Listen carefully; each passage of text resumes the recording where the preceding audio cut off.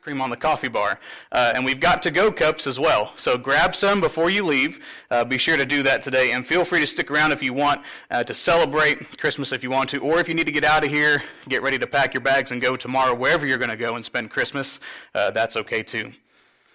It's finally here. Christmas weekend, once again. I'm honored to give this message, and if you're not familiar with who I am, I'm not the guy that's usually up here. Bobby's traveling to Canada. He's there now with family. And I'm Brian. I'm the youth minister here, and I've been given the privilege to speak for the past 2 weekends.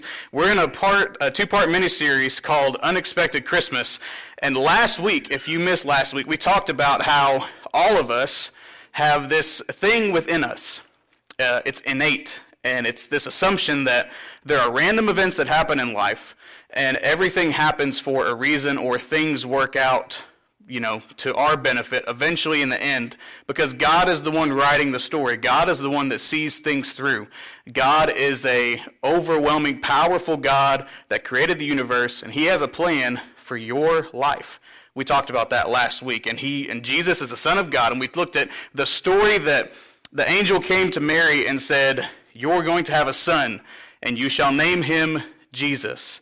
And he's going to grow up and be the Son of God." And we left last weekend with that thought that God has a plan for all of us. Say, plan. God has a plan for all of us. We have a purpose, and sometimes we find it immediately. Sometimes it takes us a little bit of time. But at Christmas, we're reminded that life is not as random as it seems, that there is a story being written. And the first Christmas really changed everything because Jesus changes everything. Amen? Amen. Today we're going to look further into this Christmas story a little bit. And I told you last weekend, gave a little bit of a teaser, this is not a typical Christmas message. You might think where I'm going in the Bible with the typical Christmas story, you're wrong. I'm going to a different place. And it's going to be a good series. I'm excited for this message today. We're going to dig into Micah chapter 5. First. And if you read the Christmas story in the New Testament, there is a statement that is used in this prophecy that actually comes from Micah. Matthew doesn't quote the whole thing, but we're going to look at this prophecy. And I'm going to do something a little traditional. I'm going to ask if you're able, would you please stand as we read this message together? Micah 5, chapter 2 says, "But you, O Bethlehem, Ephrathah, are only a small village among all of the people of Judah. Yet a ruler from Israel, whose origins are in the distant past, will come from you on my behalf." You may be seated. Today's message is called The Family Tree. And we're not talking about a Christmas tree. We're talking about family. And real quick, show of hands, how many of you say you might know some of your family tree pretty well? Anyone into like Ancestry.com or look back at old family photos and see photos of old family members, or maybe you heard stories of your family tree. I come from a big family tree. So on my mother's side, my mother's maiden name is Straub. You may have heard that name before. It's a well-known name in Harrison County for many different reasons. But my mother was one of 7 children. 2 of my uncles have passed, but I'm very fortunate to have multiple aunts and uncles and cousins to still gather with throughout the year, and especially at the holidays like Thanksgiving and Christmas and things like that. Now, my dad's side is also quite large.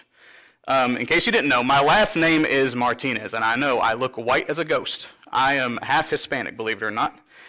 But there are a lot of Martinezes in the world, and we're all related somehow, I believe.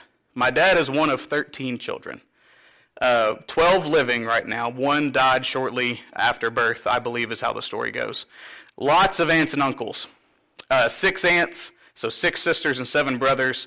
Most of them live here in the U.S. I would say most of the brothers do. All of the sisters live in central Mexico still.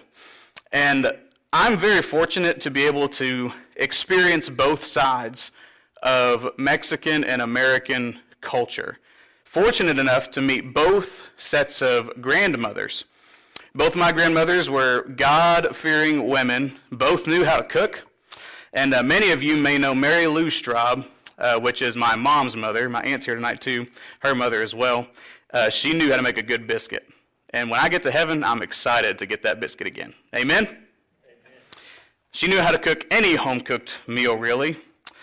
Most of you did not get to meet my abuela, Luz. And Luz knew how to make some good sweetbread. And those are my grandparents for my grandmothers. My maternal grandfather, Henry Straub, he passed away before I was born. I did not get the chance to meet him. I did get the chance to meet my dad's dad, my paternal grandfather, my abuelo Adrian, and he was a jokester, a prankster, always trying to make people laugh. And let me just share with you, one of the greatest moments of my life, one of the greatest accomplishments, and I think for anyone would say that they were able to get through school and to graduate college. That was a big milestone for me, first to do it in my immediate family. It was very fulfilling for me. It was more fulfilling when my grandparents from Mexico were there that day. It was very cool. They came from central Mexico, flew in to watch me walk across the stage. One of the greatest moments of my life. And they're both passed on now, and we'll get to meet them in heaven again one day. We have that promise. Amen? Amen. That's a great promise to have. My Papa Henry, I've only heard stories. I've heard he was a hard worker. He grew up on the farm, and he was a very dangerous card player. Specifically, euchre. And you never turn down a jack. Amen? Amen? I could go on and on about my family, and I'm sure that you could too. But when we look at the Christmas story, we usually see how Mary, a virgin, gave birth to a son named Jesus. And there was a stepfather named Joseph, and we know that the shepherds saw the star, and they saw the angels, and the wise men were following the star. We know the whole story already. That's why you're here. That's why most people gather in churches on Christmas weekend. And we assume that Mary and Joseph have a decent, good-looking family tree. But there is a truth that we need to recognize at Christmas. Christmas looks better from a distance. Christmas looks better from a distance. I don't think there was anyone that thought the first Christmas was very charming with the birth of Christ. People can do the math. She's pregnant, but I'm not the father. It's like an episode of Maury or Jerry Springer or something. It doesn't add up. And the wise men are running for their life from Herod, who's on this killing spree of young babies trying to kill this new king. And an angel comes to Joseph and says, because of all of this happening, you need to flee from here and go to Egypt. And there's stories of questioning and stories of danger that I'm sure these experiences stayed with Jesus and Mary and Joseph all throughout their life until they died. And when we come to tell the story in Luke chapter 2 and in Matthew chapter 2, we assume that's the story because the Christmas story looks better from a distance. But the story actually begins in Matthew chapter 1. This isn't on the screen, but this is how it opens in the New Testament. This is a record of ancestors of Jesus the Messiah, which is his family tree. Anyone ever tried to do the Bible in a year? Read the whole Bible in a year? Anyone ever tried to do it? Has anyone ever completed it? Okay, if you did it, you may have gotten to Matthew and said, that's a lot of names that I don't know how to pronounce. And it's true. There are a lot of names. But it's not just looking at a phone book. It's not just looking at a set of names and recognizing that these people's names are spelled differently. There's a line of genealogy that had real people, that had real stories, and each person was part of God's plan leading up generation after generation to Jesus. And we want to make that clear here before I dive in and talk about this genealogy. Now, I'm going to save a lot of time. I'm not reading the entire genealogy. I'm not going to do that for you. But we will skip down to verse 17. All of those listed above include 14 generations, from Abraham to David, 14 from David to the Babylonian exile, and 14 from the Babylonian exile to the Messiah. 42 total generations with a list in succession, and there's a reason we skipped all of those names. This is Jesus' family tree. This is his bloodline, generation after generation. So why do we need to know about that? Because genealogies in Jesus' time in the Jewish culture was a really big deal. These ancestry accounts were reminders of a family's heritage and how far that God has brought them out of their circumstances, out of their troubles and trials, generation after generation, and your bloodline was key. And it was kind of like a resume, it was kind of like a portfolio, and it would open doors for you. You could get a good job, but just because of your bloodline, you could get into the right conversation. And your ancestry would actually qualify you or disqualify you from doing certain things. And so in the case of Jesus, the Messiah, we look at this, and he's going to be the ruler over everybody. That was what the Messiah was supposed to do. He was supposed to cure everything. He was supposed to be this everlasting king that his kingdom would never end. But Jesus saves the world. And as a result, there's no more glitches in life like in a video game. There's no more sin. There's no more cancer. There's no more crime. There's no more disease, no more death. The former things have passed away. That's what the Messiah is all about. And so this is a big deal. And if you look back at Scripture, there's about 700 prophecies in the Old Testament that had to be true in order for Jesus to prove that he was really the Messiah. Christ had to be from Bethlehem. He had to come from the family line of King David. And if he wasn't, the Jewish would consider this a false prophecy. So genealogy is key. But there's a little bit of a twist here. Matthew doesn't go back to David. He goes all the way back to Abraham. Luke 3 also mentions the family tree, going all the way back to Adam, the first man that God created. And so if the Messiah only had to be proven to come from the line of David, and we stop there, why does Matthew and Luke go a step further back to Adam when he could have just stopped? And the truth is that there are some branches in Jesus' family tree that are a little twisted. And God doesn't hide it. In fact, he flaunts it. Because if we go farther back, if we go back into Jesus' family tree, some would question that, is this guy really the Messiah? Not only was a resume like a family tree portrait, portfolio kind of thing, it was curated as creatively as one would be in our day. And all of us have things on our resume that we don't want our boss to see. That one job that you stormed out of, that you didn't show up, that you were late. We put our best foot forward, and then we leave the things out on our resume that we don't really want people to see. Now, I'm not saying names, but I think all of us have a few family members in our tree that we don't want to claim either. Amen? Don't say amen too loud, y'all. God's here. He's hearing you. But if we jump down to verse 5, we notice a familiar name. Matthew 1, verse 5. Salmon was the father of Boaz, whose mother was Rahab. Now, Rahab makes it into the family tree. And why is that peculiar? Well, first off, and not to offend anyone, but she was a woman. And in this day and age, women were looked down upon. They were looked as the lesser. The men was the head of the household. Things are totally different in today's world. Totally different. But no one in the ancient world would have included a woman in the family tree. But Jesus came to change the paradigm.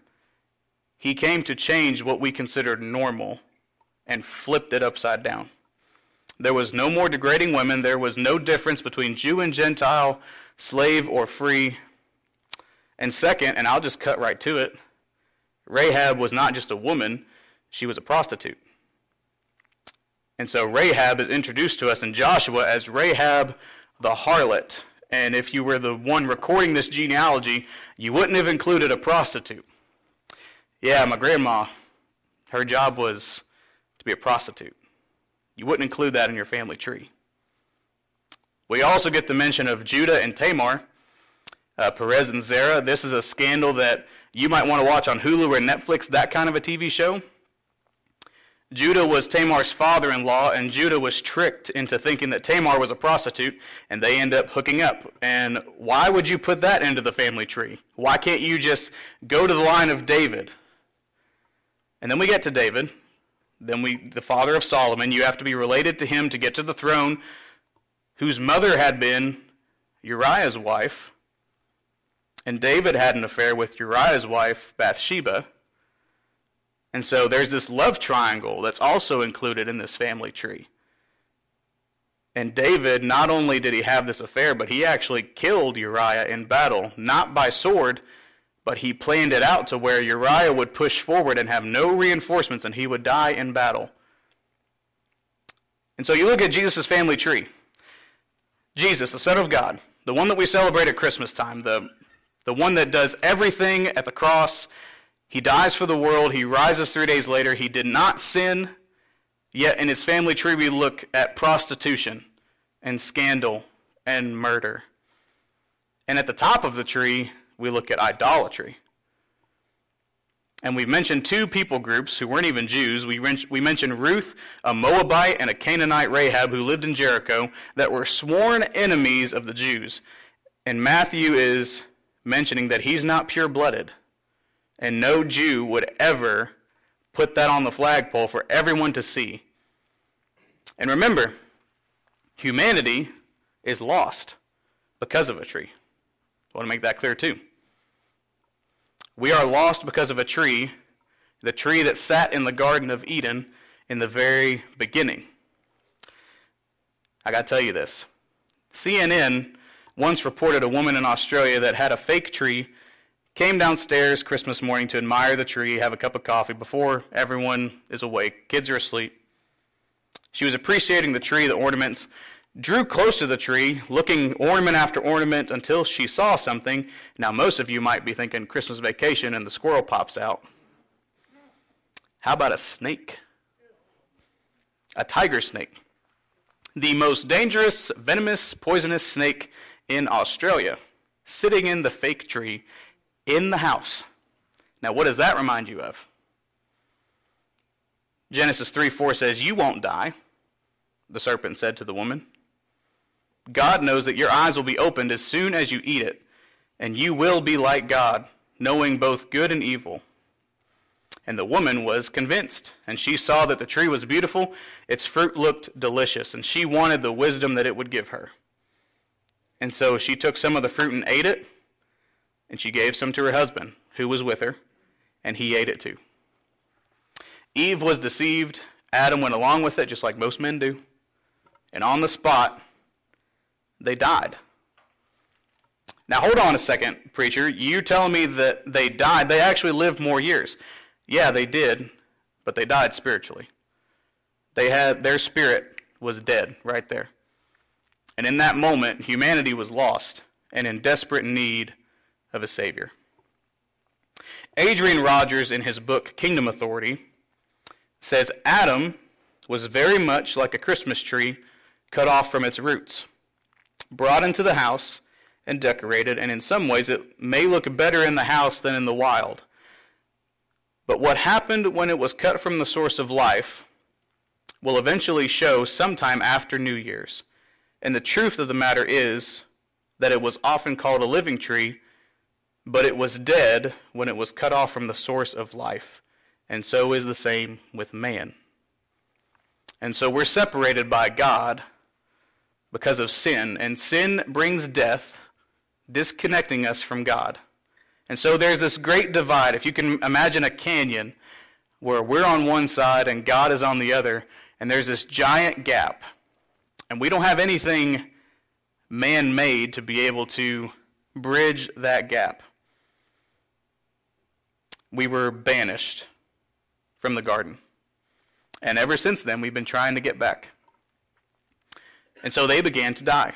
Not immediately, but just like a living Christmas tree in your living room, eventually it's going to die because it was cut off from its roots. And so there's this longing within us. There's a groaning for the things that don't satisfy. Sure, I'll get my money. I'll get my nice car. I've got this nice paying job. I've got the girl of my dreams. But there's still this longing and this loneliness and this sense that the world is not enough. And so the Bible tells us that we are created to know God and we're disconnected from Him, and there will always be something missing. And so here's the problem. We're dead spiritually. We're dying physically. That is the truth. We have different styles of clothing. We have hobbies. We have likes and dislikes. But all of us are on a process that leads to a grave. That's where we're all going to go one day. And it could be cancer. It could be a car accident. It could be a stroke. It could be natural causes. But the only thing certain about this life that we're living on this earth is that one day there will be an end. And if you're not careful, you could remain broken and stuck and separated from God. And that's not what God wants for you. And that's why the moment after Eve ate the apple, he dealt out consequences to the serpent. Verse 14 in Genesis 3 says, "Because you've done this, you are cursed more than all animals, domestic and wild. You will crawl on your belly, groveling in the dust as long as you live. And I will cause hostility between you and the woman, and between your offspring and her offspring. And he will strike your head, and you will strike his heel." Now the head wound is much more serious, because God promises the serpent, "I'm going to break you." And Christmas is when he made good on that promise by sending Jesus to earth. Because the truth is, God's gift didn't go under the tree. It went on the tree. When God sent his son, born of a virgin, born into the world, this broken world, born under a law that was flawed, he sent him at the perfect time. Now, God's present to you this Christmas is not a something, but it is a someone. And that's the power of Christmas, that Jesus, he dies on the cross, he pays the penalty for our sins. He came to seek and to save the lost. He didn't just die for you, he died as if it were you. And when he hung on that cross, Isaiah 53 says that he took on himself the sins of the world. And he suffered as if he personally committed the sins that we make. 1 Peter 2:24 says, "He personally carried our sins in his body on the cross, so that we can be dead to sin and live for what is right. By his wounds you are healed." Christmas is about Jesus dying on a cross, coming to this earth. But he didn't just die. That's not where the story ends. He rose on the third day and eventually ascended into heaven. And he's knocking at the door of your heart. And if you let him in, he can save you. He can change you in just a moment of time. And I don't care what you've done. I don't care what kind of pain you're going through. Jesus says, "I've entered into your shame." If you're an idolater, if you're a stealer, if you're a thief, if you're just a sinner that's in need of a Savior, Jesus says, "I've died for those sins so that you can be healed." Christmas is really for all people. It's for shepherds. It's for wise men. It's for single mothers. And if we look at the family tree on his father's side, it's very short.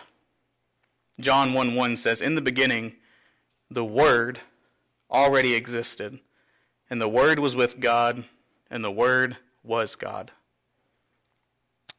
And this is a hard thing to wrap your mind around, that God became human. And he wasn't just human, he was also a divine being. And so he could take the hand of sinful humanity, and he could also take the hand of his Father. And he could bring back that connection that was lost. He could bridge that gap where we're on one side and God is on the other. And Jesus is not a way to get to heaven. He is the way. He is the truth. He is the life. And because of him, the only one who has been fully God and fully human at the same time, because of him, we are saved. Now, as most of you know, I'm a guitarist, and I enjoy music a lot. And like I said last week, and I started listening to Christmas music in October. Committed that sin. And as I was fumbling through Christmas songs, I'm always looking for new ones. I like, renditions of classics.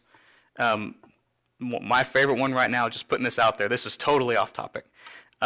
Anyone know Philadelphia Eagles football team? Yeah, they have a Christmas album out. The offensive linemen, they're called the Philly Specials. Go look them up. White Christmas is really good by them. But I also saw another song by Lexington's own Ann Wilson. And the lyrics go something like this. The choir is singing carols. Bells are ringing and streets are bright. It's Christmas all around me, so why is Christmas hard to find? The December snow is falling down like I'm to my knees. And I could use some hope right now, because right now hope is hard to see. Help me still believe. For God so loved this broken world that he sent his only son to a carpenter and to a teenage girl to show us all his love. He left his home in heaven to make heaven my home. My Emmanuel is with me, and I'll never be alone. Down here, my heart can't find much to believe in, but I still believe in Christmas. Amen? I don't know what you got planned this weekend. I'm hosting Christmas this year. I did it last year. It's really fun. Family and friends at my house, and we're going to have gifts, we're going to have presents, we're going to have games to play, food to eat, and I'm sure that a lot of you are going to do similar things. Maybe some of you dread this time of year like we've talked about the last few weeks. And it's a hard time without that one loved one or friend, or maybe you don't feel as joyful as you could be. And so whatever you're going through, whatever you have planned over these next few days, whether Santa comes to visit your house or not, let's not lose sight of what Christmas really is about. It's not about a baby born in Bethlehem. It's about a God that stepped into our story because he loved us.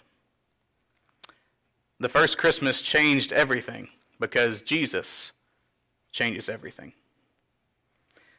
Christmas really is for everyone. It's not just a holiday that we celebrate, but it's a rescue mission that we remember. Here in just a second, we are going to take communion. If you are at home, we encourage you to get whatever you've got available. It could be a Cheez-It, it could be an actual cracker, it could be a piece of bread, and it could be grape juice, a bottle of water, it could be a Mountain Dew. As long as you have something to take that resembles the body and the blood of Jesus, we invite you at home to do that with us right now. And if you're in person, we're going to pass these plates. And they're double stacked. There's a cracker on the bottom, and there's a cup on the top.